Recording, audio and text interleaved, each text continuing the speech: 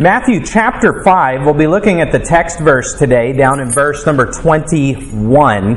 And I have a few pages of notes, and I'm quite certain I won't be getting through the whole thing today, so this will just be an introduction and as far as we can get, and I'll finish up teaching on this subject at another time. But on the subject of reconciliation, what Jesus had to say in other parts of the Bible, what we see about biblical reconciliation. Matthew chapter 5, and let's begin reading in verse number 21. Matthew 5, verse 21. Jesus says, "Ye have heard that it was said by them of old time, Thou shalt not kill. And whosoever shall kill shall be in danger of the judgment." Here Jesus Christ speaks of how in the Old Testament, time of the law, and even before the law, the death penalty was instituted by God as a punishment for violating the commandment, "Thou shalt not kill." You've heard it said of old time, "Thou shalt not kill." That was one of the 10 commandments. And then it says, "And whosoever shall kill shall be in danger of the judgment." You see, before the time of the flood, God had not instituted the death penalty. Within the first 6 chapters of the Bible, we see many examples of how mankind had a little bit more freedom and a little bit more leeway to do what they wanted to do. And as a result, mankind abused that freedom, and the world was in such a bad case by Genesis chapter 6 that God said, "I'm going to destroy the entire world with a flood except for one man and his family, which is Noah." You know that there was only one language up until the Tower of Babel. The Old Testament law had not yet been given. And other examples, even a longer lifespan. People were able to live hundreds of years as the earth was in a better condition. And after the flood, God said, because of the wickedness of your heart, I'm going to curb that wickedness by checking your freedom in some ways, and that would include the Tower of Babel, which scattered the nations to keep them more separate, because the more that people come together, the more wicked they tend to get. It also included instituting the Old Testament law for the nation of Israel, which was very harsh, and it also included God instituting the death penalty.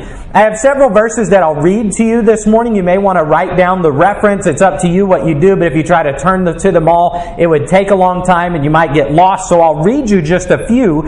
Genesis chapter 9 and verse 6. This is after the flood. God told them this: "Whoso sheddeth man's blood, by man shall his blood be shed, for in the image of God made he man." So God said, along with the Tower of Babel and the law and shortening the lifespans to curb the wickedness of man, I'm going to institute the death penalty, that if you kill innocent blood, then by man, by government, your blood should be shed.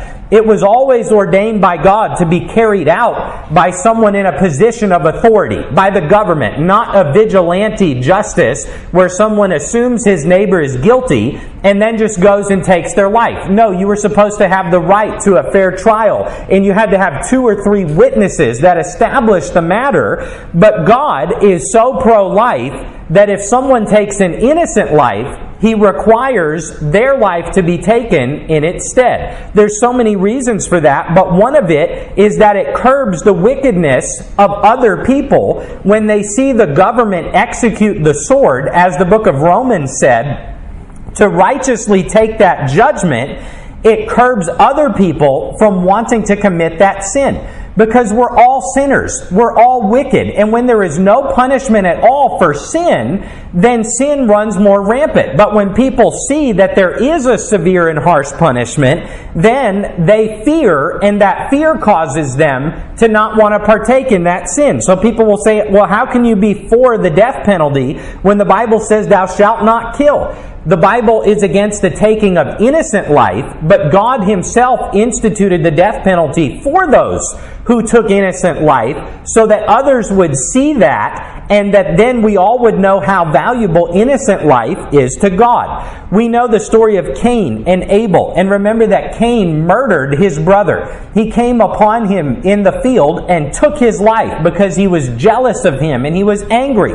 But that was in the book of Genesis early on, before the death penalty was instituted. God said, I will put my mark upon Cain, and if any will hurt Cain for the sin that he had done, I will avenge him sevenfold. God said, you're not allowed to punish Cain for what he did. I will take care of that. And what happened even then in the early books of Genesis is we see that other people abused that freedom. There's two very interesting verses in Genesis chapter 23 and verse 24. There was a man named Lamech. The Bible says, and Lamech said unto his wives, hear ye my voice. Hear, ye wives of Lamech, hearken unto my speech. For I have slain a man to my wounding, and a young man to my hurt. He calls his wives, which is another thing that was different in those days. They had multiple wives, which was never God's ultimate plan. It was for one man and one woman. That's what Jesus said. For this cause shall a man leave his father and his mother, be joined unto his wife, and they twain shall become one flesh. So there's a lot of things that God may have allowed for a time, or that we see happening in the Old Testament, where even King David had multiple wives. Things were different. It was a barbaric Old Testament type of age, but it was never God's original plan. At any rate, this man named Lamech comes home to his wives, and he tells them, I have slain a man today. I killed somebody. To my wounding, and a young man to my hurt. From everything I can read and see, it appears that he was saying there was a man who wounded me, there was a young man who bruised me and hurt me, and I killed him in vengeance for that. That's not proportional. Someone walks up to you and hits you, you don't then have necessarily right to come back upon them at a later time and slay them for vengeance. You do have a right to defend yourself, your property, and all of those things. And then the man said this in verse 24, if Cain shall be avenged sevenfold, truly Lamech 70 and sevenfold. He said, well, if God said don't hurt Cain for murder and he'll be avenged sevenfold, surely I myself would be avenged 70 and sevenfold, because I was even more justified in my killing than Cain was. So we see that people abused that freedom from God, and therefore God instituted the death penalty. That's what he's talking about in Matthew 5:21. Ye have heard that it was said by them of old time, thou shalt not kill, and whosoever shall kill shall be in danger of the judgment. Then in verse 22, Jesus says this, but I say unto you. So Jesus is saying, however, but I'm going to take it even a step further than what the law said, which the law said is if you kill someone, you'll be judged. Matthew 5:22, but I say unto you that whosoever is angry with his brother without a cause shall be in danger of the judgment. And whosoever shall say to his brother, Raca, shall be in danger of the council. But whosoever shall say, thou fool, shall be in danger of hellfire. So we'll break this verse down little by little, but what Jesus is saying most of all in this passage is he said the law said, don't kill anyone or you'll be judged. But Jesus says, but I say unto you that if you have anger with your brother in your heart, if you're hateful, then you still will be in danger of the judgment, in danger of being judged by God. Jesus makes this point a couple times in this passage. In verse number 27 and 28, he uses another illustration that it was said in the Old Testament, thou shalt not commit adultery. You would be punished if you did such a thing. Then he says, but I say unto you that if you look with lust in your eyes and lust in your heart, then you are guilty of adultery in your heart, though you have not actually committed that act. And that's what he's saying here in these two verses, is he's saying, look, you may not have murdered anybody, you may not have killed anybody, but you are still guilty in the eyes of God if you hate someone. Because God is able to see the heart and judge when there's sin in our heart. Even if that sin in our heart does not manifest itself outwardly, God sees what is happening. And maybe we didn't commit adultery, but if we lusted, God knows we still sinned. And maybe we didn't murder someone, but if we hated them, God knows and God sees that, and He knows that we have still sinned. Look at verse 19. Back up a little bit. Matthew 5 and verse 19. Whosoever therefore shall break one of these least commandments and shall teach men so, he shall be called least in the kingdom of heaven. But whosoever shall do and teach them, the same shall be called great in the kingdom of heaven. For I say unto you, that except your righteousness shall exceed the righteousness of the scribes and Pharisees, ye shall in no case enter into the kingdom of heaven.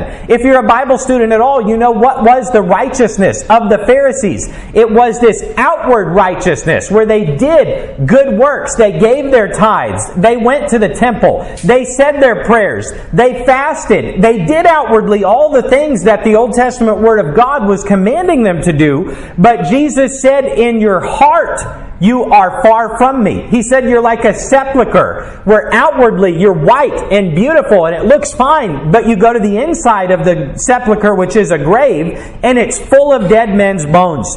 And Jesus said, unless your righteousness exceeds their righteousness, you shall not enter into the kingdom of heaven. Jesus said those Pharisees, the righteous leaders, except they repented, they would not be going into the kingdom of heaven. Rather, they would be lost. They would be in danger of what? Of the judgment. Because maybe they didn't kill someone, but they still hated them.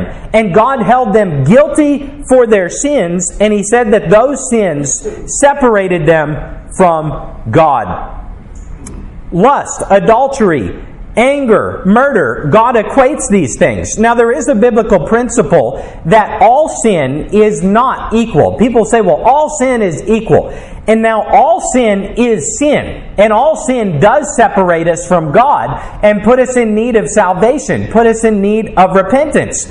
But there are sins that carry different weights of judgment from God. And if I hate someone with my heart, my life may not be ruined if I curb that hate and don't act upon it. But if I kill someone in broad daylight and I'm judged, my life will absolutely be judged harsher by God and by man for what I did. So if you steal a piece of candy from the store, your heart may bother you. Your conscience may bother you. You may lay awake at night thinking, boy, it wasn't really that much, but I still violated God's law, thou shalt not steal. But if you were to take the life of everyone in the convenience store, that brings a different level of judgment from God. But the Bible does teach, and what this passage is teaching here, is that all sin is sin.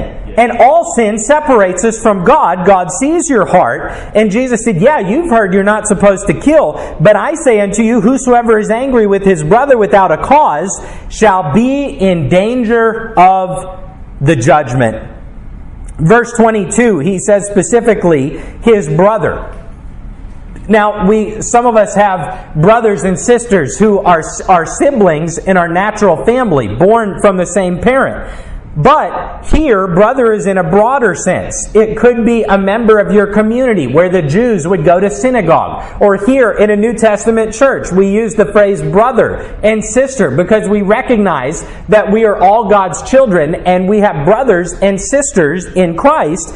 But there is a sense in which all of mankind is our brother or is our sister, because physically all of us can trace our lineage back to Adam and Eve. All of us could trace it back to Noah and to his family, but also the other human beings are our brothers and sisters in the sense that they are created in the image and likeness of God.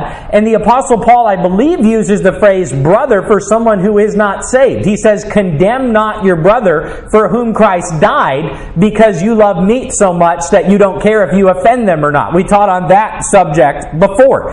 But 1 John 4:20 says this, if a man say, I love God, and hateth his brother, he is a liar.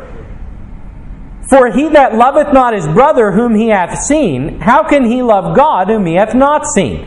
1 John, the apostle says, you may say I love God and claim to love God, but if you hate your brother, you're a liar. Because if you love God truly like you should, you would not look to someone else who is an image bearer of God and hate them. And that's what Jesus is talking about in this verse. He's talking about hatred. Now the next phrase, he says, whosoever is angry with his brother, and we're in Matthew 5:22, without a cause. Without a cause. Without some righteous justification for some anger. The Bible does teach that anger is a sin, and that anger in our hearts will destroy us. But there are a few occasions where the Bible indicates there can be an emotion of anger and of being upset and perturbed that could be called a righteous indignation that God would not judge us for. A few times in the Scripture, here we see the phrase, without a cause. In the book of Ephesians, it says, be ye angry and sin not, and let not the sun go down upon your wrath. Jesus, in the temple, He went and He saw that they were cheating people, and they were saying, no, the animals that you bring are not suitable for sacrifice. You have to buy these animals to make the sacrifices. And they were upcharging them, and poor people were either not able to give their sacrifice or had to spend an inordinate amount of money. And do you know what Jesus did? He got upset. He didn't walk in there and lose his temper and fly off the handle in a way that we might. He planned to lose his temper. He knew this was going to happen. He was righteously angry. He said, you have taken my Father's house and turned it into a house of merchandise when it's supposed to be a house of prayer. And Jesus, who sometimes the world pictures as being just all soft and mild-mannered, though He no doubt was, He flipped the tables over. He took a whip and He chased the money changers all the way out of the temple. That takes some strength. That takes some courage for one man, though He was God, He was in human form, to flip the tables over and send them running. That's what Jesus did. And every now and then, there is a case where it's okay to get angry, and where it's okay to say, someone's trying to hurt my family. Someone's trying to do evil to a child. Someone's trying to hurt the church of God. And there should be a righteous indignation that we're willing to do whatever it takes to put a stop to that. Proverbs 25 and 23 says that the north wind drives away the cold, or I had the verse but didn't. The north wind drives away rain, so doth an angry countenance a backbiting tongue. So the illustration in Proverbs is used that sometimes there's someone who has a backbiting tongue. They're always criticizing. They're always gossiping. They always have something negative to say. And maybe they come to say something about you or your family or your church or whatever the case may be. And it says that as the north wind comes and drives that rain away, an angry countenance will turn them away. Every now and then someone needs to be rebuked. Every now and then someone needs to see that we care enough about the truth. Not that we're angry people or that we hate them, but that we'll confront them if necessary. We preached from the book of Jude last week. Have compassion on some, and others make a distinction and save them with fear. Cause them to have that fear. Proverbs says,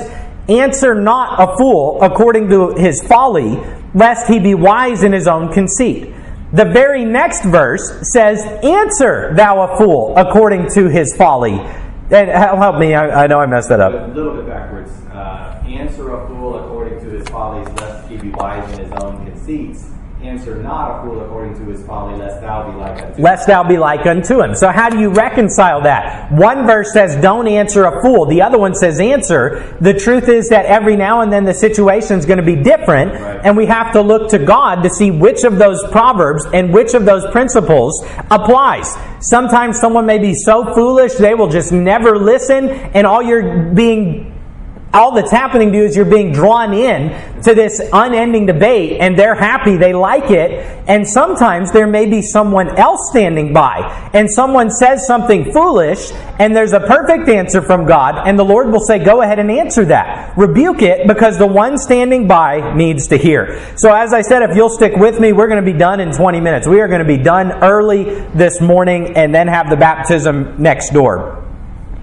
But most of the time, it's true that our anger is sinful anger. The Bible contains much more warnings against anger and rebukes against anger than it does those few instances where we may be justified. So Jesus does include the phrase, if you're angry with your brother without a cause, without justification, then he says this, shall be in danger of the judgment. If you're angry with your brother without a justifiable reason, then you're in danger of what? Of the judgment. The other place in the Bible it says, as much as lieth in you, whenever possible, live peaceably with all men. But that leaves the small window there for when someone is attacking us. Sometimes war is even justified by God to defend your children, to defend your freedom, to defend your rights, and sometimes it's not possible. David said in the Psalms, "When I speak with them, I am for peace,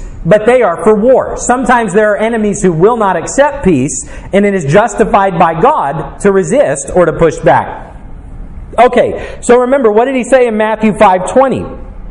He said, "Except your righteousness exceeds the righteousness of the Pharisees, you're not going to enter into heaven. You cannot go." And here he says, if you're angry with your brother, you shall be in danger of the judgment, even though you didn't kill him. God sees the anger in your heart, and God will judge sin. All sin separates us from God, and all sin is sin. Anger that's not justified is a sin, and sin brings God's judgment. This to me is convicting. This is frightening. This matches the teaching of Revelation 21:8. It's speaking of all the people that shall be cast into the lake of fire and the sins that they have committed. And it says, "But the fearful, the unbelieving, the abominable, the murderers, whoremongers, sorcerers, idolaters," all of those terrible sins, and then it tacks on this phrase at the end of the verse, "and all liars shall have their part in the lake which burneth with fire and brimstone, which is the second death." In other words, maybe you weren't a murderer. Maybe you weren't some of those other horrible sins listed in the passage, but God tacks on all liars. You say, well, all of us have committed a sin at some point on that level. Are we all hopeless? No, the answer is that we have to have repented and believed in Jesus Christ and have His righteousness cover our sins so that those sins would not be applied unto us. There's another place in the New Testament in Corinthians where Paul's telling them that you people who have committed these sins shall not enter into the kingdom of God.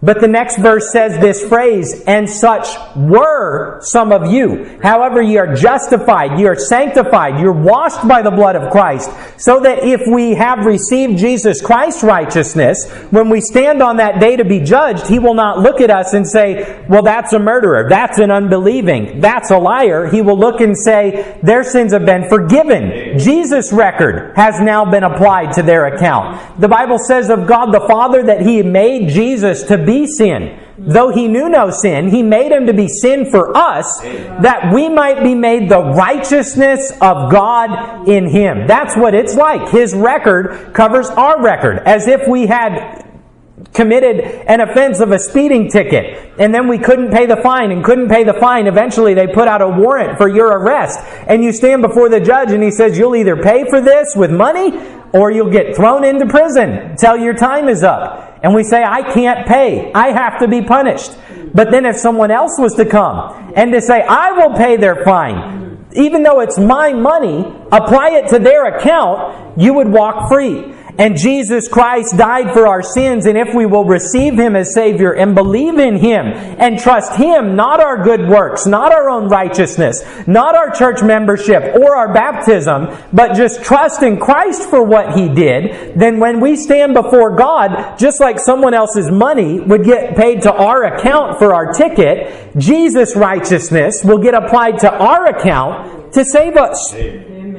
But if we have not been saved, when we stand before God, we will be seen as an unbelieving or as a liar. It's one of the 10 commandments. Thou shalt not lie. If all of us are honest, we would admit we've told a lie at least one point. When we were old enough to know better, we probably skirted the truth or omitted something or told a lie because we didn't want to face the consequences. And God says that is sin. Not only does He say it's sin, but contained in the book of James, it says if we were to keep the whole law perfectly, yet offend in one point, we are guilty of all. And then it gives the reason. For the same God that said, thou shalt not commit adultery and thou shalt not kill, also said, thou shalt not lie. So then, if you do not commit adultery and you do not murder, yet you have lied. Oh my goodness, brothers and sisters, if we were to think of what that means, what that teaching from James means if we were to try to earn our way to heaven through our own righteousness. If you were to live your whole life and keep all the law perfectly, yet one time you broke God's law, the Word of God itself says you are guilty of all of it. How could we do enough good works to outweigh all of the evil that's ever been committed? It's not possible. That's why the Word of God says, Ephesians 2, 8 and 9, "For by grace are ye saved through faith, and that not of yourselves. It is the gift of God, not of works, lest any man should boast." No man, no woman will be able to enter into the kingdom of heaven and say, "I am here because of my works. I have something to boast of." Not to achieve salvation, not to keep salvation, not 10%, 5%, 1 or 1/2% of our salvation will we be able to say we earned. It's all a free gift from God. When I was a child, I was with my dad on a visit one time, our pastor emeritus, and he was trying to share the gospel with someone, with a lady, and he showed her that verse about liars, and he said, will you admit that you've lied before God and that you would be classified as a liar? She said, well, I've lied and I've sinned, but I'm not a sinner. I've lied, but I'm not a liar. In other words, I may have tripped up a couple times, but it doesn't reach the level of being so bad that that's how I would be defined. And he told her, if you were to stand before a judge and say, "Look, judge, I've lived a pretty good life. I've been here 30, 40, 50 years, and I only slipped up and killed someone that one time. You can't really call me a murderer, can you?" And in the eyes of God, though we have only sinned sometimes, we are still guilty, and we need His righteousness to cover us. As I said, all of this is on the topic of biblical reconciliation. It applies to us and God, to us and other relationships, and I'll be teaching on this more in weeks to come to get through this. So let's look back here to Matthew chapter 5 and continue on. Matthew chapter 5 and verse number 22. Jesus said, "But I say unto you that whosoever is angry with his brother without a cause shall be in danger of the judgment." Next phrase of the verse. "And whosoever shall say to his brother, Rakah, shall be in danger of the council." That word Rakah is an Aramaic word that came to be this derogatory term if you wanted to insult someone. The basic root meaning of the word is empty and worthless. In other words, it would be if you looked at someone and called them that phrase, Rakah, you would be saying, "You're a fool. You're empty-headed." In our day and age, we'd say, "You're an idiot. You're a moron." And then it says, if you call someone a name like that, you'll be in danger of the council. This here, I believe, is referring to that Jewish leaders. They would have a group of elders that made up the council for the tribe, and someone could come and say, "This guy's calling me insults and names in public." And in that Jewish culture, I've heard that honor was a very big and important thing. That's why sometimes to them it's hard to accept. You have to believe in Jesus and accept His righteousness rather than earning your salvation, because if they did something wrong, they'd have to work to pay it off and to have their honor restored. So you'd come to the religious leaders and elders of the council and you'd say, "He's insulting my good name in public," and it's without cause. They would be in danger of the council. They could be judged and have punishment inflicted upon them for calling someone that name and mistreating their brother. Then Jesus says, "But whosoever shall say, Thou fool, shall be in danger of hell fire." It's worth stopping and noting that Jesus Christ taught the doctrine of hell, of eternal separation from God, of eternal fire and flame. And He actually spoke about that more than He spoke about the place of heaven. And He says, yes, you may be in danger of the council. Then He says, but if you say unto your brother, Thou fool, that now is a Greek term that has somewhat the same meaning as that other term, Rakah. Whether it was a slight elevation or whether it's just the exact same type of thing, the word itself means dual. it means dull. If you were to call someone thou fool, in the Strong's Concordance, it said stupid or blockhead. That's a modern way that we would look at it. Jesus says, yes, you may be in danger by calling someone a fool of the council, of human judgment. But if you call your brother a fool and you're showing what? That hatred in your heart, you shall be in danger of hellfire. What is Jesus teaching? He's teaching that yes, sin may have human consequences, but sin in our heart, and even the sin of calling someone an insult that shows that we hate them, puts us in danger of God's judgment and eternal separation from Him. As I said, that's why we need Christ's righteousness to cover our sins. Remember, He said your righteousness has to exceed the righteousness of the Pharisees, or you cannot enter into heaven. Let's look at Luke chapter 13.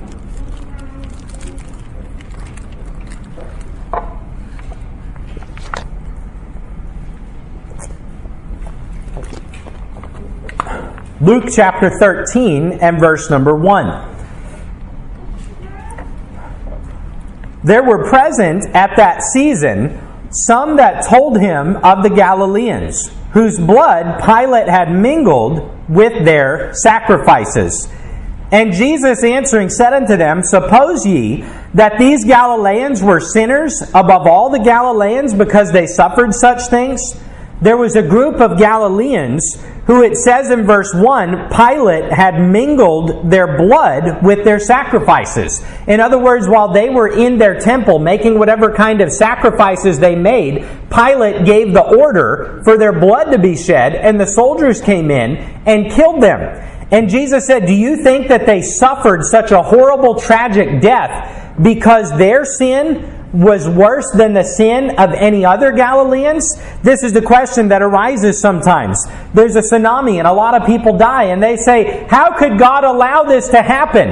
Is it because their sin was so much worse than everybody else's sin? Remember Job's friends? They came to Job after he lost everything and he was sick and his possessions were ripped from him and his children died. And they said, there is no way God would allow this to happen to anyone, except it was for the reason that your sin was so bad. Your sin is worse than our sin. Therefore, God is punishing you. Were they right? No, they were not. In the end of the book, God Himself showed up and said, I have allowed this to happen. Job was more righteous than you, and your accusation was a false accusation. God had a plan in it. God worked forth righteousness through the trials of Job, and throughout all the history of the church, God's people have had in His eternal Word a copy of the story so that we might have hope, so that we might know maybe this trial is not happening to me because my sin is more wicked than another, but maybe, just maybe, it's because God is trying my faith and God wants to accomplish His eternal purpose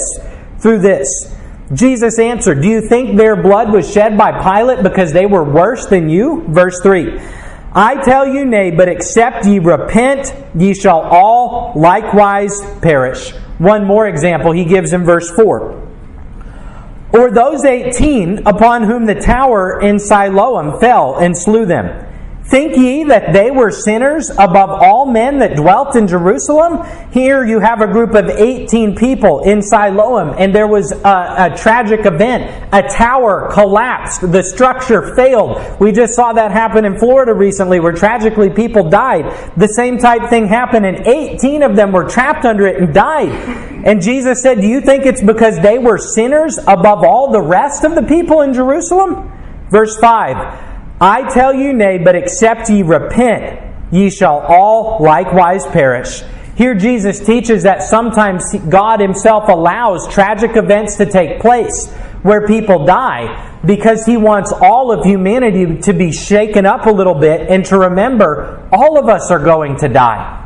We may not be in a tower that crashes, but even if we lived another 40 years after that, life is still short. It's still a vapor that appears and then vanishes. And He said, except you repent, you will all likewise perish. Even though it's not in that same way, you will perish by being separated from God in eternity. Here Jesus Himself tells us that it's necessary for us to repent. The Apostle Paul said in Acts 17:20, God now commandeth all men everywhere to repent. Repentance is necessary for salvation. Repentance simply means to change your mind, or it means to turn. It means in all of our sincerity, with all of our heart, we recognize we're sinners. We recognize we're separated from God. And we turn from our righteousness. We turn from our doubt, and we change our mind and our thinking, and we say, Jesus, I believe in you. Please be my Savior. I believe in you. I receive you. Someone said true biblical faith and repentance is like being in an airplane and putting on a parachute and jumping out of that airplane.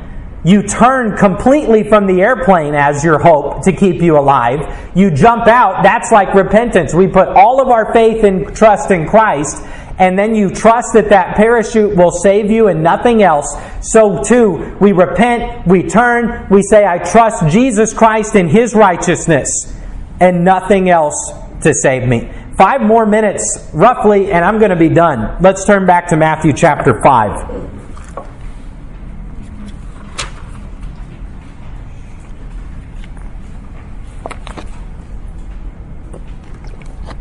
We come now to the application of this truth that Jesus said, that the hatred in our heart is also sin, just as much as the murder would be sin.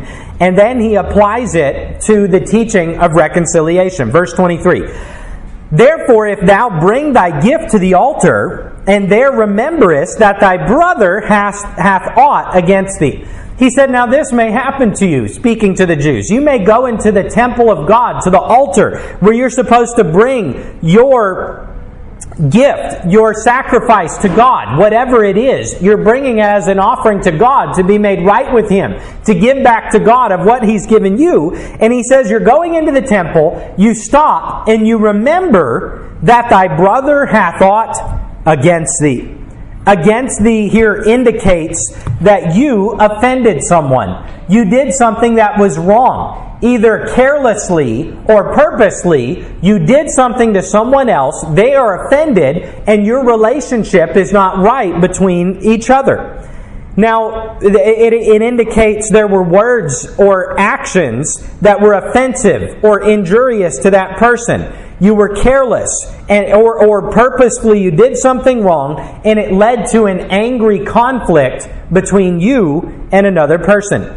Now, I would stop and note that sometimes there are false accusations. Sometimes someone may come up to us and say, you did this and you offended me. You did this and you were wrong. You did this and you need to make it right. We should stop. We should pray. We should consider. And every now and then there's things people are saying that are not true and are not fair. So we should leave those behind and say, God, I can tell that at best of my knowledge, asking other people, looking at your word, I'm right with you. I'm right with them, so I'm just going to try to love them in return, but I don't really need to take any further actions. False accusations are always a part of things. In the Old Testament law, Deuteronomy 19, 18 and 19, God said that if the judges held an inquisition and someone brought an accusation before another person, and they went through the evidence, and it was determined that the person making the accusation was making a false accusation, do you know what was then going to happen? God instructed that whatever the penalty would have been for the guilty party was to be applied to the false witness. Murder is a horrible sin. Sexual harassment, fornication, those things are horrible sin. However, intentional false accusation against someone of doing those crimes, God says they are just as guilty of sin as someone who had committed that other sin. And if you were found to have tried and say, well, this person violated someone and attacked them, they should die, and it was found out that you did it intentionally, you yourself would have to die for being a false witness. It's a big deal to God. That's why the Ten Commandments says, thou shalt not bear false witness against your neighbor. But sometimes people come to us and they point things out, or maybe God Himself brings it to our mind, and we stop and we say, wow, I did something wrong. And then we need to be humble enough to repent, to go to the person, to go to God, and to express that we're sorry and to make things right. There was a pastor who said that there was one person who was in and out of his church, and he said every year at the end of the year they would ask to have a meeting with me, and I would know what was coming because it was a person who was critical. And they would come with a list of complaints and of grievances. And they would say, Pastor, you preached on this, and I don't think it was right. And they would say, this person in this church did this to me, and I was offended. And you did this, and you didn't do that. And he said, I decided that I would go ahead and listen to what they had to say. And he said pretty much every year they'd say something and I'd go, that's not fair. They're not right. They said that and they're out of line. They said that and I don't think so. But he said as he would write down the list, almost every single year God would prick his heart about one thing that was said. And he would circle it. And he would say, God, I humble myself and I ask you to help me make this right and to get better and to learn and to grow in this area. I'm out of time and I'm going to continue preaching this next week. But the biblical principle is that when you have something against someone, you go to them and you try to work it out. And oftentimes we do not follow that biblical prescription. We get angry at someone and we hold it in our hearts, we gossip to other people, and instead of going one-on-one, and then even with the help of 2 or 3, and then the help of the whole church if necessary, God says He wants us to seek reconciliation and in humility seek to make it right. And the downside of that could be that we get on this track where all of the time we're too easily offended and there's things that we could just let go that we go argue with everybody about. That's not what God wants either, but He does want us to seek reconciliation. So I'm going to pick up teaching here probably next Sunday morning unless God changes our mind. But I do want to remind us, as I said, as an announcement, we have baptism scheduled to take place this morning. The water is warm and all ready to go, but because we had our power outage, the building is warm also. So Brother Jason is going to come in a moment and lead us in a song for about 5 minutes. And those of us who are partaking in the baptism will go next door to get all set. And whoever is able to, even though the building is warm, we'll just gather in the front. We'll have the baptism and then we'll be dismissed. But I did want to say this. The Bible teaches that baptism reconciles our conscience to God. Not our soul itself, but our conscience. 1 Peter 3:21 says, the like figure whereunto now even baptism doth save us. Then the Bible says, not the putting away of the filth of the flesh, but the answer of a good conscience toward God by the resurrection of Jesus Christ. So when Paul says the filth of the flesh, he always uses that term to refer to our sinfulness and our sin nature. He says baptism does not wash away our sins. It doesn't save us, but it does save us by giving us a good conscience toward God. Why? Because God has instructed that it would be the first step of Christian obedience. Matthew 28:19 and 20, the Great Commission, Jesus told the disciples, go ye into all the world, give the gospel, make disciples, and then baptize them in the name of the Father, the Son, and the Holy Spirit. In Acts chapter 2, Acts chapter 8, and Acts chapter 16, we see an example of people who received Christ as Savior. Then they were baptized in the water after they were saved. We also see indications of events in Scripture where people were saved, but baptism is not mentioned in the story. Therefore, baptism is not necessary for salvation. It just is the first step of Christian obedience because it illustrates our identification with Christ in His death, burial, and resurrection. Romans 6:4, therefore we are buried with Him by baptism into death, that like as Christ was raised up from the dead by the glory of the Father, even so we should walk in newness of life. And then Colossians 2:12, buried with Him in baptism, wherein also ye are risen with Him through the faith of the operation of God, who hath raised Him from the dead. So baptism is the first step of obedience after we have received Christ as our Savior. We baptize by immersion because that's what the word baptism means in the Bible. It's not just a sprinkling, it's a complete immersion into the water. there's a blessing that God wants you to have by testifying to the church and to your family and to all who would look publicly to say, I am a Christian, I am identifying with Jesus, His death, burial, and resurrection. It doesn't save us, but it's a step of obedience to God. So with that being said, Brother Jason, if you will come.